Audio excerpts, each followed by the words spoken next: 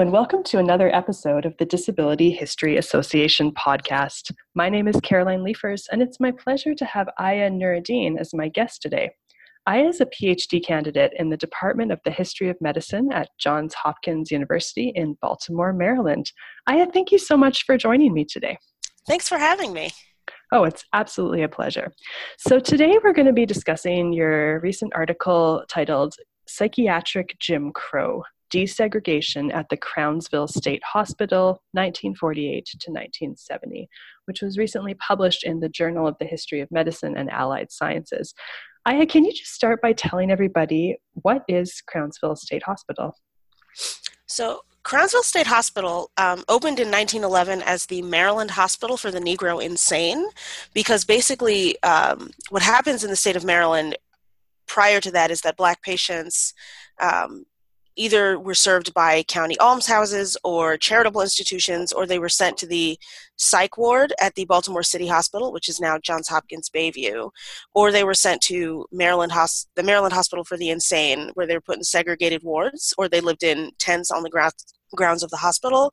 And so the Maryland Lunacy Commission decided to purchase a 566-acre willow and tobacco farm in Crownsville, Maryland, which is just outside of Annapolis, that was meant to serve this growing number of African American patients who had limited options due to segregation. So from what you've been able to tell over the course of your research, was it common for psychiatric hospitals in this period to be segregated? Yes, it was actually very common. Most hospitals and medical facilities in the country were segregated in this period just in general, and so African Americans had limited options. With psychiatric hospitals, access was even more limited because some hospitals would not see African American patients at all.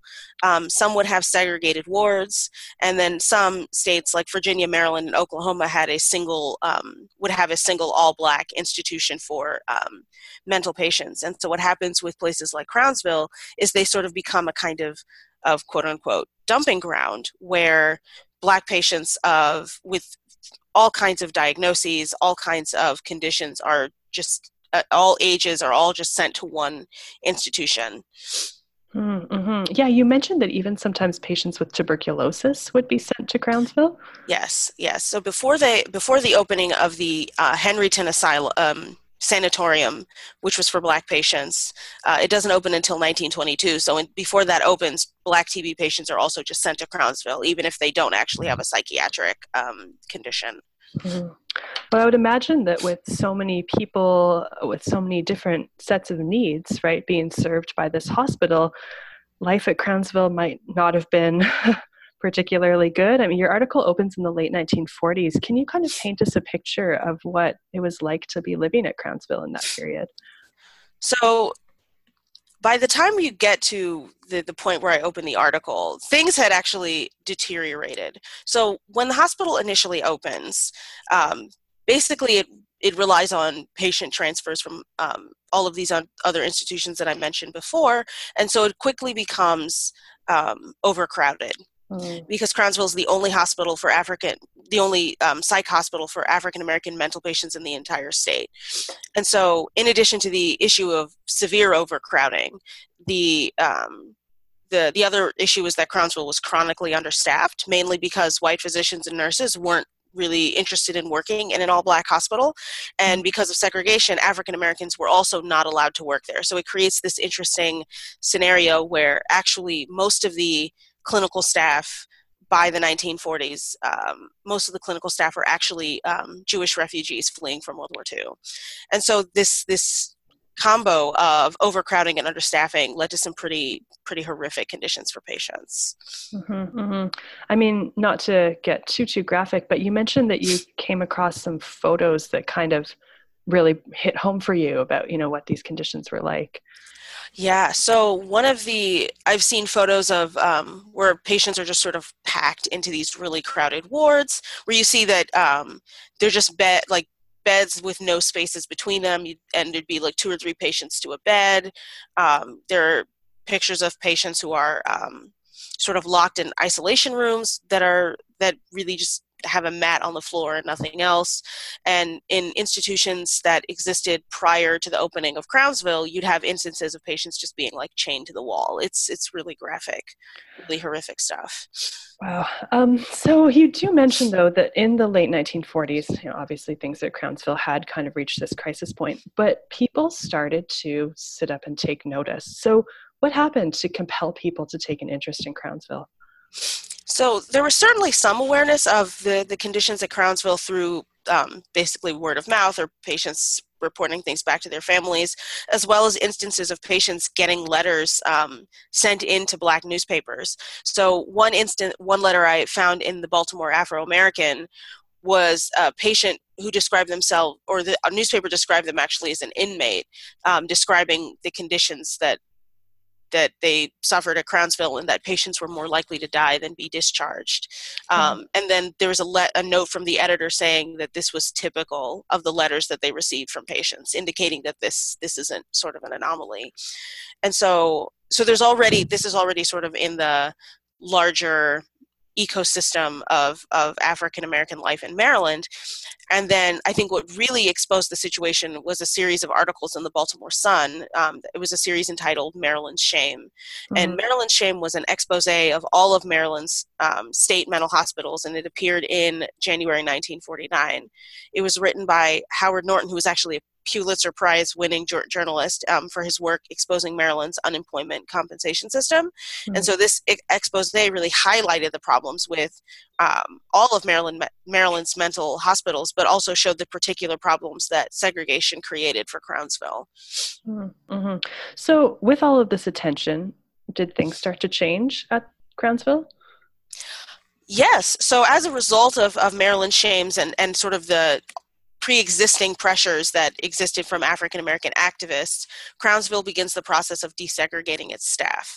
So as I mentioned before, previously African Americans were not employed at Crownsville in any capacity.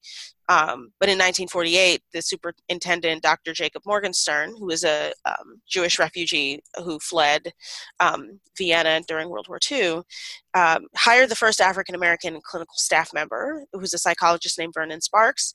In 1952, Sarah Maddox was hired. She's one of the African-American nurses that I interviewed for the article. And from there, Crownsville started hiring more African-American staff, like psychiatrists, physicians, dentists, and attendants. And this also led to the development of internship and residency programs for African Americans studying to be psychologists, psychiatrists, nurses, social workers, etc.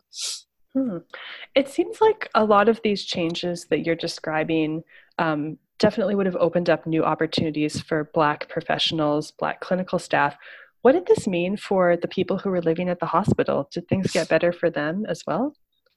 So it's kind of a mixed bag. I think that a lot of folks believe that if Black staff were allowed to work at the all-Black hospital, that they would provide a better level of care for Black patients than white staff would. And so people see desegregating the staff as this really positive thing. I think what it does sort of materially is improve the staff to patient ratio. And so there's a huge increase of African American staff in the 1950s.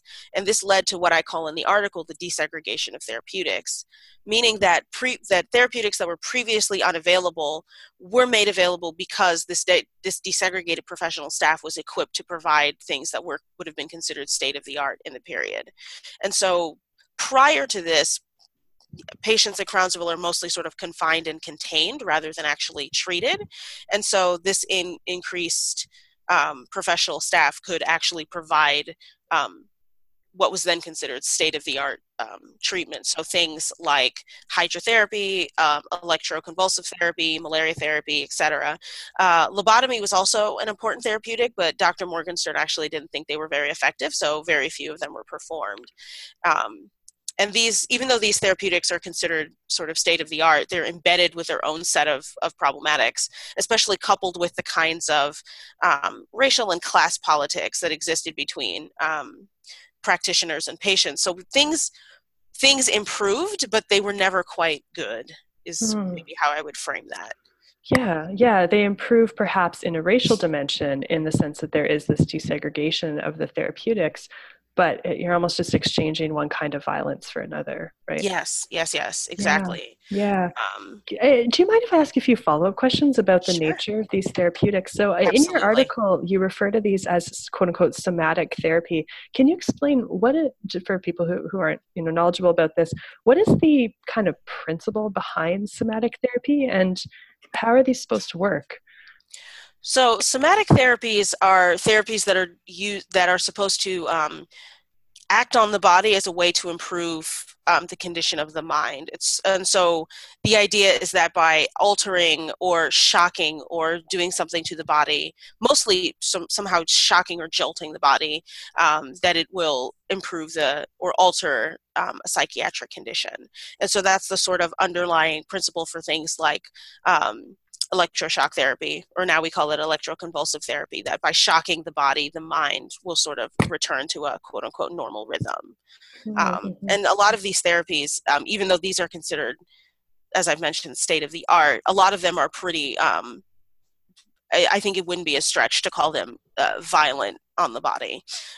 So I mentioned electroconvulsive therapy. Hydrotherapy is a really big therapeutic that has a very long life history at Crownsville. It's basically this kind of patients are put in a tub of water and then they could either be wrapped in sheets that are soaked in water or placed in a tub of water, with the idea being that cold water or warm water would affect different kinds of psychiatric conditions differently. And so patients could be placed in a tub for a few hours or even days at a time, Wow. as a way to calm for example, a nervous patient. Um, Mm-hmm. You also mentioned malaria therapy. Can you explain what that is? so malaria therapy is it's interesting, but also very concerning. So what happens at Crownsville, and it happens at a lot of other institutions as well, is that there are a lot of patients who are sent to a psychiatric hospital because they're suffering from complications of neurosyphilis. So third stage of syphilis basically begins to atrophy the brain.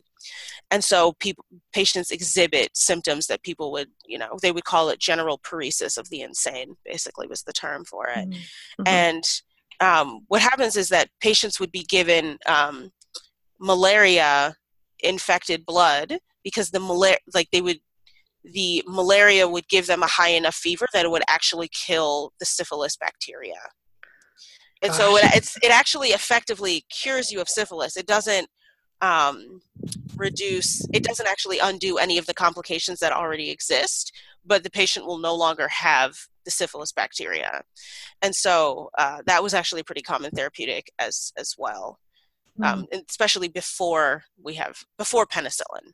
Mm-hmm. It continues after the penicillin is made available, but it's a pretty common therapy. And in a strange way, it actually works, right? Because the patient is effectively cured of syphilis, but then they have malaria that they need to be treated for, and which malaria has its own set of complications. So Mm-hmm. it's kind of a mixed bag. Mm-hmm, mm-hmm, absolutely. Well, I mean, we're really getting at this right now, which is that disability historians, of course, have often made the case that psychiatric hospitals, among other kinds of medical institutions or institutions for people with disabilities, could often be these sites of oppression, isolation, even violence. So this is a big question, but what happens when we add race to this conversation too? What does your article make of this? So race adds a layer of complexity to the already existing politics and problematics of medical institutions. And so because of prevailing beliefs about mental illness in this period and the sort of existing racial politics that sort of middle and upper class African Americans have about lower class African Americans, being in the desegregation puts them in these positions of power effectively over African American patients. And these power dynamics kind of perpetuate the kinds of oppression and violence that existed in other contemporary institutions. But I would say that the fundamental difference with institutions like Crownsville is the ways that African American practitioners saw their work as part of a larger project of improving the race. And so many African Americans did not believe, for example, that white doctors, physicians, et cetera, could be trusted to provide quality medical care for African American patients. And this idea provided some of the motivation and the impetus to desegregate the staff. But then an African American staff was still using comparable therapeutics, restraint, the similar kinds of tactics, and basically the same problematic treatment and labor regimes that ultimately were oppressive to their patients. And so even though African Americans have like a different kind of vision for what they thought the hospital could do, they're sort of constrained by the existing ways that people understand what mental health care needed to look like in that period.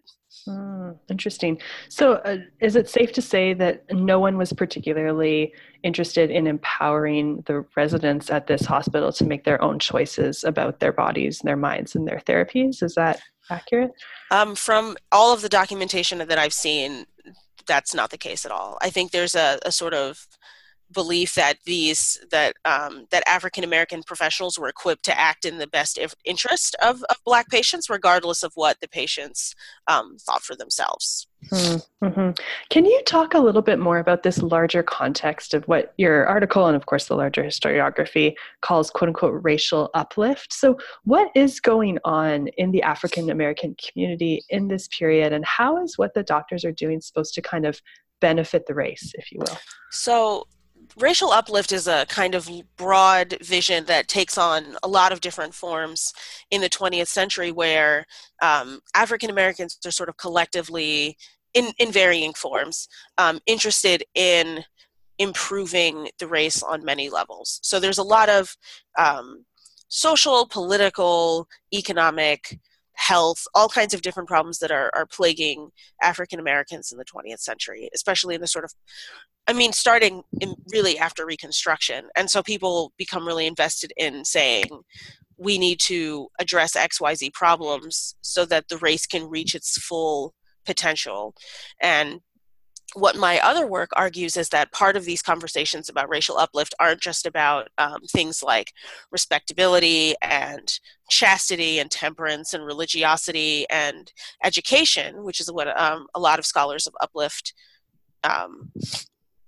focus on. But what I argue is that added to this is there's a sort of biological and medical component, right? That improving the actual physical bodies and minds of Black people is part of this project of improving the collective race.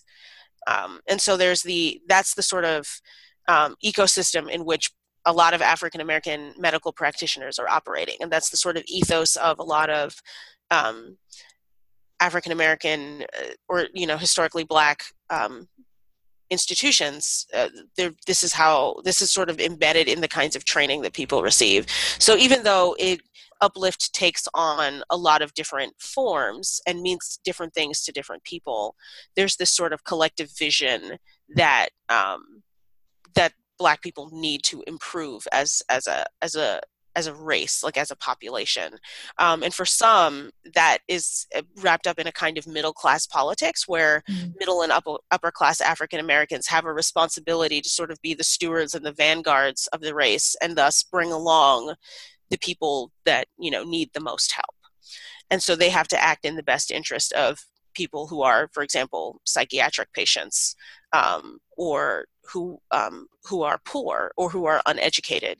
That it becomes the responsibility of the middle class to uplift the rest of the race. Mm-hmm, mm-hmm. So there's a lot of it's a complicated idea that there's a lot of different strands of, but that's sort of the core component as I understand it. No, that makes a lot of sense. There's a couple follow-up questions I want to ask about that, if you don't mind me going off script a little bit. The first one is, was it common for people to be discharged from Crownsville? Or if you went to Crownsville, was it kind of like a life sentence? It was certainly for most people, it was long-term. There are some patients who maybe if they had an acute episode of a condition, they might stay and then be discharged. Okay. But for the most part, it's a long-term sentence. And there was there's definitely also, because of the kinds of conditions that exist there, patients could die quite regularly from things that were unrelated to the condition that brought them there in the first place. And so, for example, tuberculosis is rampant. And so a patient might go in for something unrelated, catch TB while they're hospitalized, and die from TB while they're in the hospital being treated for something else. Wow. So that happened quite a bit at Crownsville. Mm-hmm. There's also there were also patients who would sort of be in and out a lot. They might be discharged, but then they'd be back in a couple months, then they'd be treated, leave again, come back in 6 months. There's a lot of patients that are in and out as well. Mm-hmm. And given the segregation politics, Jim Crow era, would you say that most of the people who are in Crownsville were living in poverty before they arrived? Is that sort of part of the reason they ended up in Crownsville in the first place, was a lack of support financially or otherwise from their community? I would say so. The reason that I think a lot of folks end up in a state hospital generally are because there aren't other options for care, and there's certainly not a sort of community-based form of care that exists in this period in Maryland. I think other places were beginning in the 1940s and 50s to think about kind of moving towards a more outpatient model, but when Crownsville is sort of in its, I don't want to call it heyday, but when it has its peak population, that's not really the dominating paradigm of mental health care. And so I think people who had other options might be able to utilize psychiatric clinics at places like Johns Hopkins or the University of Maryland. There are also private psychiatric hospitals that exist at this time that people with more resources could use, but people that don't have that kind of access essentially end up in Crownsville because that's the main organ for mental health care for African American patients. Absolutely. So this is not only a story about race and about mental health, it's also a story about poverty. Yeah. Absolutely. Absolutely. Yeah, that's really interesting. So over the course of this desegregation in the staff in the 1950s and into the 60s, did the hospital's patient population also desegregate? So there's yes, there is efforts to desegregate. So Crownsville's patient population was completely African American until about the early 1960s. Other hospitals in the state had begun a limited form of desegregation with patient transfers out of Crownsville to hospitals for more specialized care. So, for example, in 1956, African American children who were designated as quote-unquote feeble-minded, which is a sort of broad catch-all term for a lot of different things, were sent to the Rosewood State Training School. And then starting in 1960, African Americans designated as quote-unquote criminally insane were sent to the Clifton T. Perkins Hospital for the criminally insane. And it was actually the only one of Maryland's state mental hospitals that began as an open institution, meaning that it was not previously segregated. Oh, okay. And so you see there are these beginning forms of desegregation, and then in anticipation of a test case from the NAACP, the Commissioner for Health and Mental Hygiene for Maryland, Isidore Turk, issued the official order to desegregate all of Maryland's state mental hospitals. So at that point, the state created a regional zoning system so that patients from particular counties would go to the hospital in their zone. So basically, it reorganized the system along geographic rather than racial lines. And so Crownsville's zone, interestingly enough, so each hospital would be zoned for its surrounding counties. So Crownsville was zoned for the counties that were immediately adjacent. So Crownsville is in Anne Arundel County, Maryland. For folks who are slightly familiar with this geography, there's 2 or 3 adjacent counties: St. Mary's County, Calvert County, and Charles County. All of those are zoned for Crownsville, it's in southern Maryland. But what also happens is that Crownsville's zone also included East Baltimore, which is geographically lies in a different zone, which is an interesting development. So basically, because of that, Crownsville's patient population remains predominantly Black even after desegregation. And I should also mention that even when Crownsville's as an institution is desegregated. A lot of the chronic care wards remain segregated until the 1970s. Oh, wow. That's really So it's just interesting. really fraught. Yeah, so the zones are essentially, like to use a political term, they're gerrymandered to Yes. kind of ensure that segregation continues in a de facto way, even if legally it's not permitted anymore. Exactly. That's in the article I call it psychiatric gerrymandering, because Yeah. it's about ensuring that the population looks a certain way, and so Huh. that certain kinds of ideas can endure even after the even after legal obstacles are lifted. Yeah, yeah, yeah. So, I mean, getting into by this point, the late 1960s, your article includes this really nicely written line, which is, quote, almost as soon as African Americans began to win the game, the rules changed. So, what happened to Crownsville and the people who lived there starting in the late 1960s? So basically what happens is that just as African Americans are starting to make the state hospital system work for them, the system itself changes. And so the desegregation of Maryland's mental hospitals is part of two major broader shifts. So it starts with, the first is the push for desegregation as part of a larger civil rights movement, where African American organizations, activists, and like the NAACP, among others, are working on desegregating lots of other aspects of Maryland life in the 1960s. And mental hospitals become just another location for that larger project. And so once mental health patients are desegregated, and the new zoning system is in place, they actually start to move the patients around and transfer people, and transfer them to the hospital for their zone. So, for example, if someone is from, someone who is from the Eastern Shore of Maryland, a Black person from the Eastern Shore of Maryland would have been sent to Crownsville. Under the new zoning system, they would be zoned for Eastern Shore State Hospital.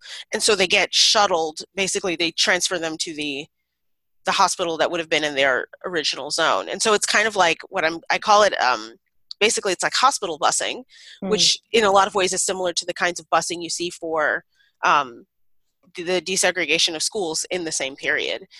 The other major shift in the late 1960s, or in the 60s more broadly, is this the state hospital model of inpatient care is basically in decline.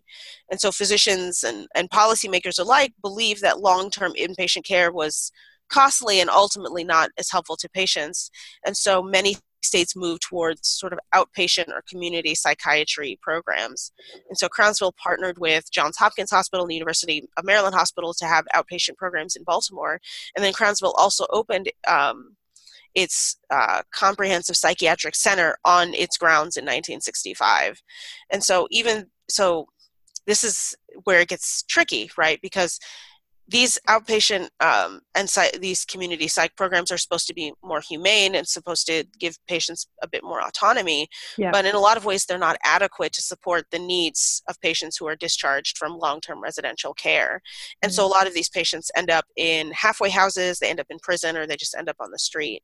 And so less money is funding the state hospitals as well, because it's being funneled into these outpatient programs. And so the conditions of the state hospital once again declines. And so the problems created by this new paradigm of mental health care are not answered by desegregation in the ways that they were before. Mm-hmm. And what could have been or could be perceived as a win for sort of deinstitutionalization and the rights of people with disabilities or mental health issues ends up in a way actually failing them, because you talk about how without adequate supports to enable people to live the lives that they want to live, they often end up in prisons and things like that. Exactly. Yeah. Deinstitutionalization has this kind of really complicated effect, because on one hand you don't have people being forced to live in a state mental hospital for 20 or 30 years, but without adequate support there's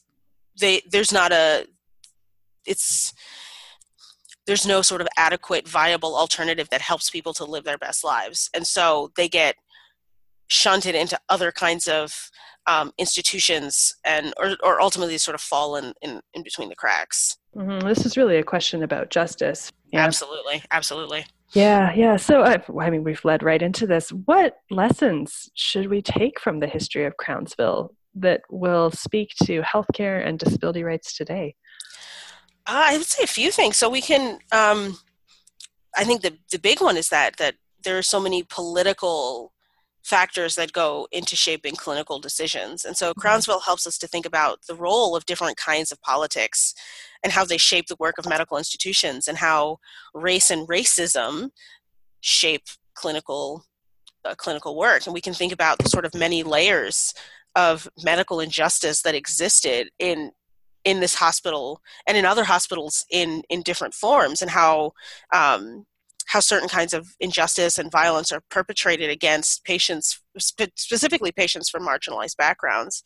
And then also thinking about like the complicated outcomes of deinstitutionalization. We had just mentioned that without any sort of alternative adequate support structure, that in a lot of ways it sort of backfires, right? And then what happens, particularly with Crownsville, that is really useful for thinking about mental health care today is that people get moved into different kinds of institutions, and a lot of those institutions are carceral. So I'd mentioned the Clifton T. Perkins Hospital for the criminally insane that opened in 1960. That hospital still exists. It's now a maximum security hospital that's part of a massive prison complex in Jessup, Maryland. And so it's called a hospital, but it's effectively prison. And then so you have a lot of patients that end up there. There's another facility in Maryland also that is specifically for holding people who have pled insanity as a legal defense, and they just also are held. It's also a carceral institution, right? It's not part of the Department of Health and Mental Hygiene. It's part of the Department of Corrections. Oh, interesting. Right. And so it tells you a lot about the ways that people are thinking about mental health more broadly. And so a lot of the patients that get discharged from these state hospitals, sometimes they're just literally just sent straight into a prison prison-like facility or a carceral facility, which I think is really relevant to a lot of the conversations we're having today about incarceration and prison abolition, among other things, that these carceral institutions, that we just sort of replace one kind of incarceration with another kind of incarceration. It's important that you're talking about this. Yeah. So your article draws on really an impressive volume of research. You have patient files. I'm impressed that you found those, hospital annual reports, and you even have a couple of oral histories. So take me through the process a little bit about how you research and develop an article like this. How did you get started on it? Where did the research take you? It's sort of organically. It originally started as a second year paper, which is a requirement in my department, and I wanted to do some local history, and I had only heard of Crownsville because my mother and grandmother, who are from Baltimore originally, said that when they were kids, if they were being bad, their parents would say, if you keep acting up, I'll send you to Crownsville. And that was apparently a very scary thought. And so I started doing a little reading online and came across some news articles about the sort of current issues with the hospital grounds. And I came across an article by a man named Paul Lurs, who was a social worker at Crownsville and trained there back in the 1960s and worked there almost until it had closed. And he pointed me towards the materials at the Maryland State Archives, so the patient records, all the administrative files, all of that was all at the State Archives, and he was the one that pointed me there. And then he put me in touch with Essie Sutton and Sarah Maddox, with whom I did the oral histories. And he also connected me to some of the local activists and historians who are trying to preserve the former hospital grounds and the cemetery that still exists there. And so it started off as a project where I was interested in the clinical practice of African-American psychiatrists, because so much of the practice, so many ideas of mental health and questions of insanity and things like that had sort of really interesting racial dynamics. So I was interested in how African American psychiatrists navigated those kinds of questions. But then I became really interested in how segregation and desegregation shaped clinical practice in the hospital. So the hospital closes in 2004, and you mentioned that it's basically abandoned. So there is this movement to kind of preserve the grounds. Tell me more about what's going on there. So when the hospital closes in 2004, they effectively transfer the last 400 patients to other facilities and effectively kind of lock the doors. There's not really the buildings are just sitting there. There's been some effort to add some.